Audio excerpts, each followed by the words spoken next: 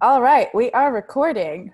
Welcome to Outright TV. This is a podcast and audio cast, I guess, series that Outright started a few months ago to share the stories of LGBTIQ people and allies.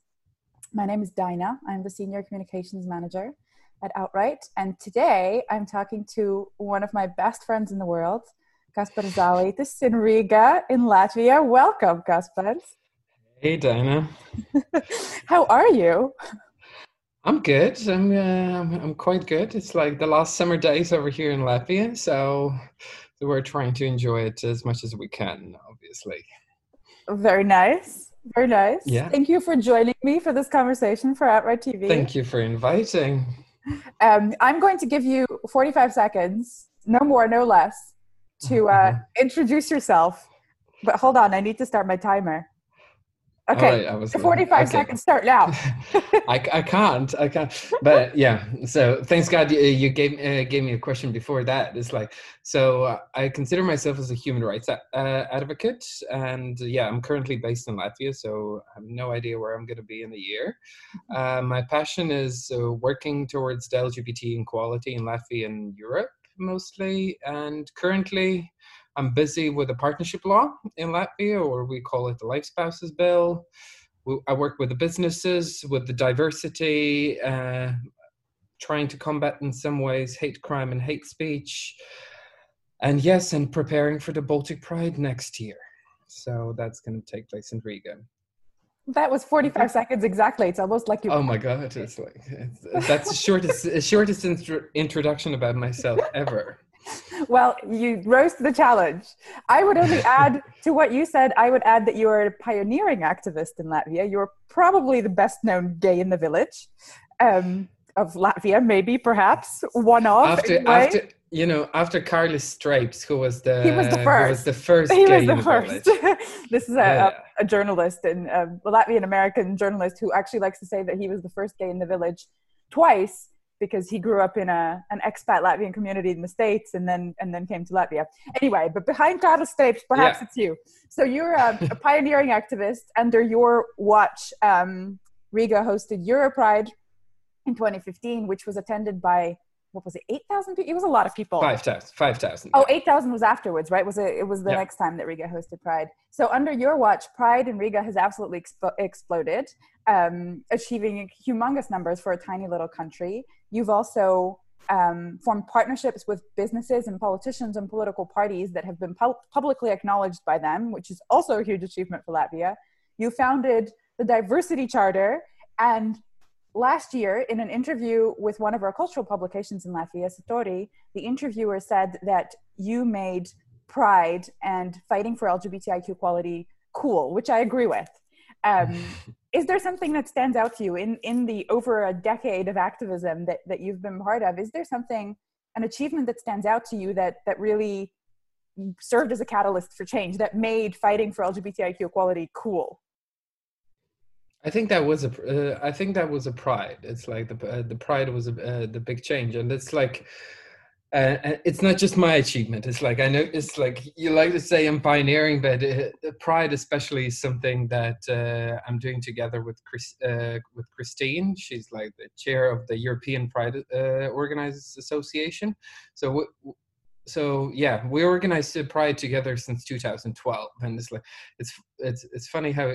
Every single time when you're saying is like 5,000, 8,000, we literally know every single year how long was the march and how many people were there. So it's like starting with 250 meters, 650 meters, and now 2.2 kilometers, and then 750 people. So, but I think the Pride was the biggest catalyst, and it's like, and the Euro Pride was something that nobody believed that we could ever bring to Latvia, and yes, we did it. And since then, people saw, like, they were afraid from the violence that was.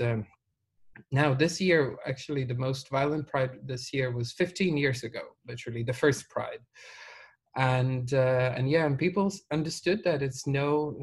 like there's no need to fear anymore. So, and yeah, we can be more open. We can speak about this. Politicians are speaking about this, and suddenly nobody can ignore us. So it's like this year as well.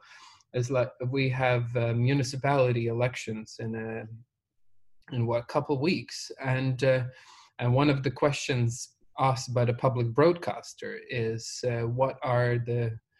what is the opinion of each political party about the Pride? It's like either you support the Pride, you consider that the Pride should be as big as in Stockholm or in Madrid, or you obviously condemn the Pride. So one part of them is clearly condemning the Pride and doesn't want it to happen. But I like, let's give them hope, but it's never going to happen again. Well, so and Pride is going to keep on going. They're no longer the majority, right? And I think, just to draw attention to some of the things you said, the first ever Pride March in Riga happened in 2005, so 15 years ago, right? So Euro Pride took place only 10 years later. And within the span of those 10 years, we went from a tiny march, which was, 100 or so people in the first one, met 70. By, was it 70? Okay. 70. Clearly my memory is murky. So 70 people met by, now you can say the number because I don't want to guess any more numbers. There we go. Thousands of protesters, very violently minded protesters. Then the year after that, Pride was banned. So, and then within 10 years, there were 5,000 people and no violence and very few protesters who were absolutely outnumbered to 8,000, 3 years later in 2018. So it's absolutely incredible what you've done. And of course you didn't do it alone, but I think you should also not underplay your own role in being a very visible and pioneering and fearless activist in many ways. Thank you. But of course, pride is one thing, and activism being cool is one thing, but quite another thing is what's happening in a legislative sense. So in the last couple of weeks, you've shared 2 different pieces of news with me, one good, one bad. I don't know which one you want to start with. Do you want to start with, start with the one, what's happening in Latvia? Start with whichever one you feel like starting with. Oh, well, I just wanted to add is like about the one thing that we have achieved and we can celebrate it, but in the same time, if we look at what happens in Poland at this moment, it's like we cannot take it for granted. It's like nobody believes that such an actions, like, for example, and this is like connected what just now happens in Latvia, and nobody could ever believe that in the middle of the European Union, one country would support, or the municipalities would call them openly with the signs LGBT Free Zones. It's and especially the country which has been like suffered so much from a Holocaust, and now they are putting the signs on. Okay, like if I'm not mistaken, today was the third judgment as well, that the Polish court saying that these signs are unconstitutional, but the president of Poland is, let's say, I have no full proof that he fully supports this, but yes, he is. He's from the political party that openly supports this LGBT Free Zones, and this is worrying because we can think of the progress, but the same is like, look at the situation at the United States. It's like, we get a huge achievement, we celebrate, and then suddenly in the moment when we expect the least, somebody's trying to take away our rights and try again to exclude the people from the society. So and the progress that takes years to achieve and to fight for can be lost like within a very short space of time, right? Poland is definitely an example of that. And it's going to be like that for the next 5 years, most likely, because the election just happened, and the conservatives conservatives won by just a little margin, but that's very much linked as well what happens now in Latvia. So we do have some political forces that's been around in Latvia for like since the independence, but the new generation is now stepping in. And obviously one of the politicians who is quite famous of his, let's say, politically incorrect actions, to say it least, mildly. So he obviously started from not, let's say, how to say it, he didn't condemn the actions of Breivik when he did the shooting in Oslo, and when he openly said in his Twitter account as well that this is a result of the multiculturalism, right? It's so this is a loud and proud nationalist with all the worst connotations that come with that element of political leaning. And unfortunately, he is the member of the Latvian parliament, and also this political party is also the member of a coalition. So we don't have the two big political party system, like for example in US, but it's like our coalition consists, I think, of the 5 political parties or so, and yeah, so he is from a coalition party, and then in July, like in mid-July, he retweeted a piece of material or just a drawing, which is exact copy of the signs in Poland, which would say LGBT Free Zones, but just translated in Latvian. So not just supporting the message of Poland, but sending clear message that in Latvian. He retweeted this. So, and we've raised this issue with some of other politicians, and the politicians went over, and as we cannot as a civil society, so political party went over to the ethics committee to start the proceedings against the parliamentarian. Well, and what was it this week? The ethics committee decided that it is not against the ethic rules of Latvian parliament, and he's not punished in any of the ways, not even with the warning, or not even saying it's like the parliamentarian shouldn't be speaking like this and stuff. So this is what kind of saddens us, because our constitution states that everybody's equal, and then suddenly some parliamentarians can say that this is his opinion. So that is something we're worried about. We never believed that this kind of LGBT free zones might come over to here. I still have a true hope that no municipalities would ever dare to consider themselves as an LGBT free zones.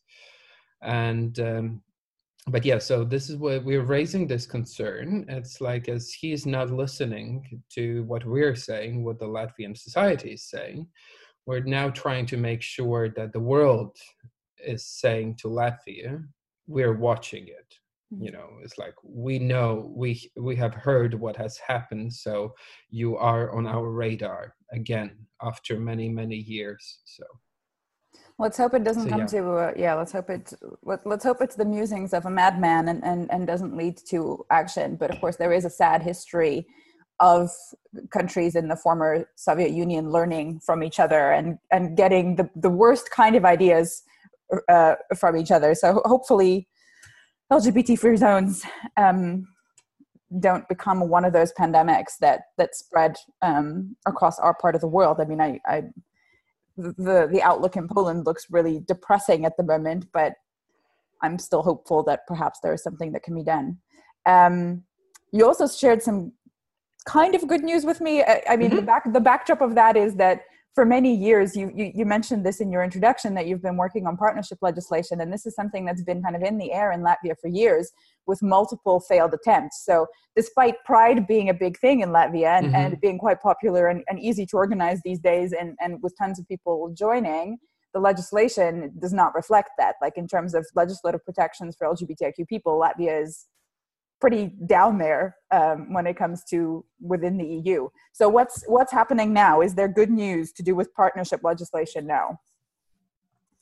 Yeah, so there are actually two things happening at the same time. So So we've been, and there has been established a movement called Life Spouses, or this is how we call it, the partnership bill over here. And the movement consists of many organizations and activists, and these are prominent organizations like gender equality, the children's protection, prominent lawyers and stuff. So there is a great movement that is moving forward in order to develop an inclusive legislation for partnerships. And this is not just a partnership, same-sex partnerships, but that gives protection for all of the families that decide not to get married.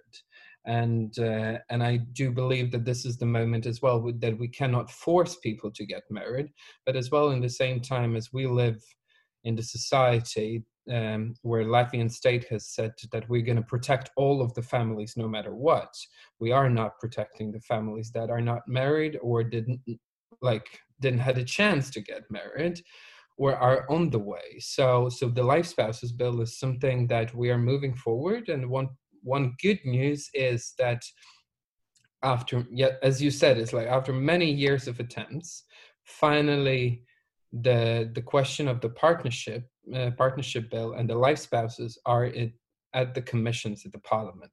So one commission has started already an official discussion about the need of a life spouses concept itself. So protection of couples, non-married couples, no matter either they're heterosexual or same-sex. So, but then there's another initiative which actually kind of went in the same time as ours. Was we have a civic initiative website where you can collect 10,000 signatures, official signatures, and then this initiative will go directly to the parliament.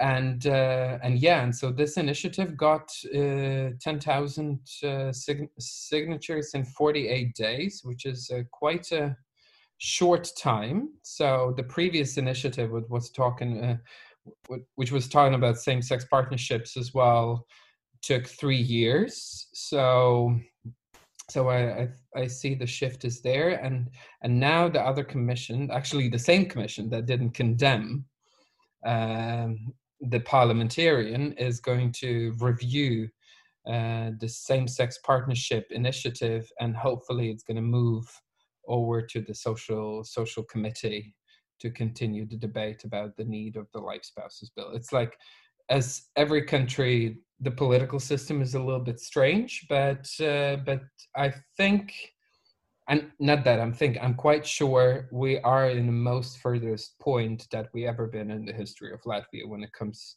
into the protection of non-married couples, including the same-sex couples. That's amazing. So it's like the stars have aligned and there's multiple pressure points happening at the same time. Because the last time that this initiative failed was not that long ago, right? That was 2000, what was that? 2015, yeah. It's no, really... 2015 they started to...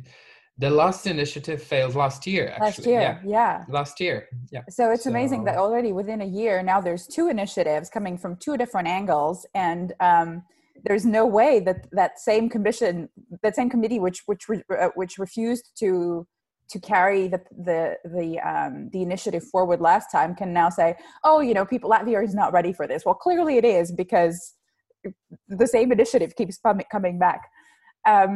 That's really cool. That's really great to hear some good news, finally.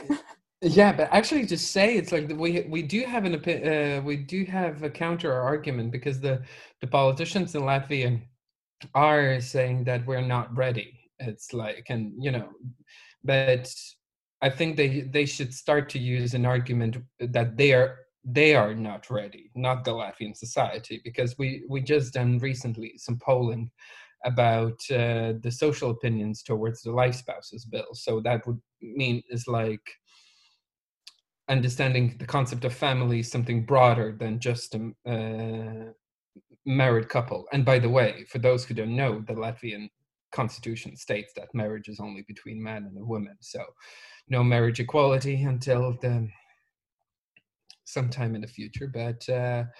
but yeah, so that was and in this polling, 59% of the Latvian population is saying that they are in favor of the life spouses bill. So 59%, and that's kind of contradicts to the fact that Latvian society is not ready. And that's crazy. They have to stop using that argument. It's completely ridiculous. Like, I think the first time I felt that was in 2015 when Europride had 5,000 people, right? Having been at the first marches, well, you and I both, not the one in 2005, but in 2006, in those first marches which were banned, or where there were thousands of protesters, and then coming out and seeing all of these thousands of people and all of these supporters, and yet the politicians still saying, no, Latvia is not ready. Like, come on, you really can't keep using that, especially now. So it's a really stark contrast, right, between the level that the society is at, and then the legislation and the political will not reflecting that. Well, exactly. We're swiftly running out of time, but what's next? Like, after this, what else is on your horizon beyond the life spouses bill? Yeah.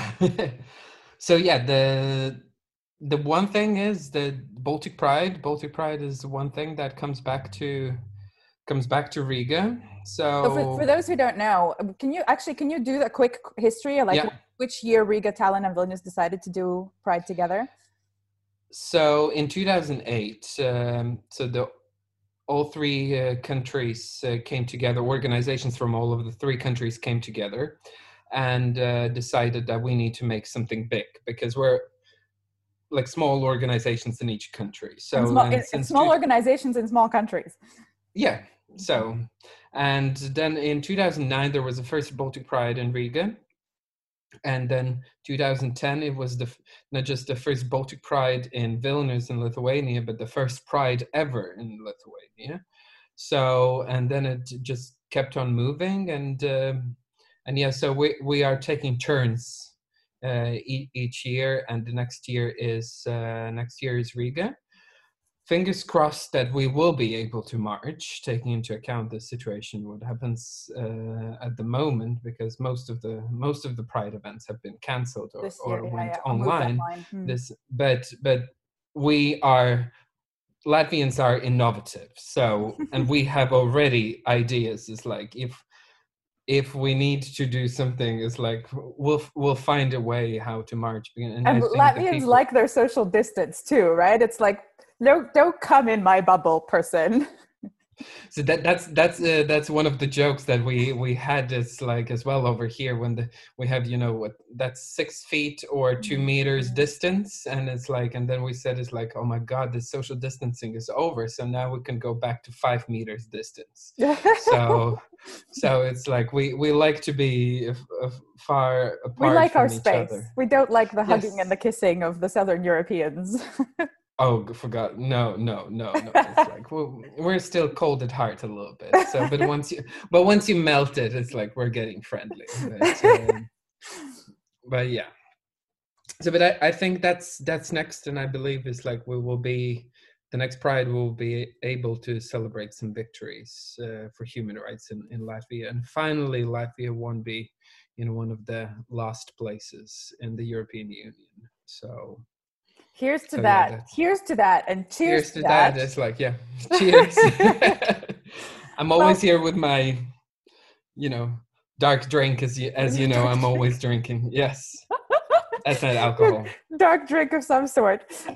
Well, best of luck, Kaspars. I also hope to, that at some point I'll be able to come back to Latvia and celebrate with you in person.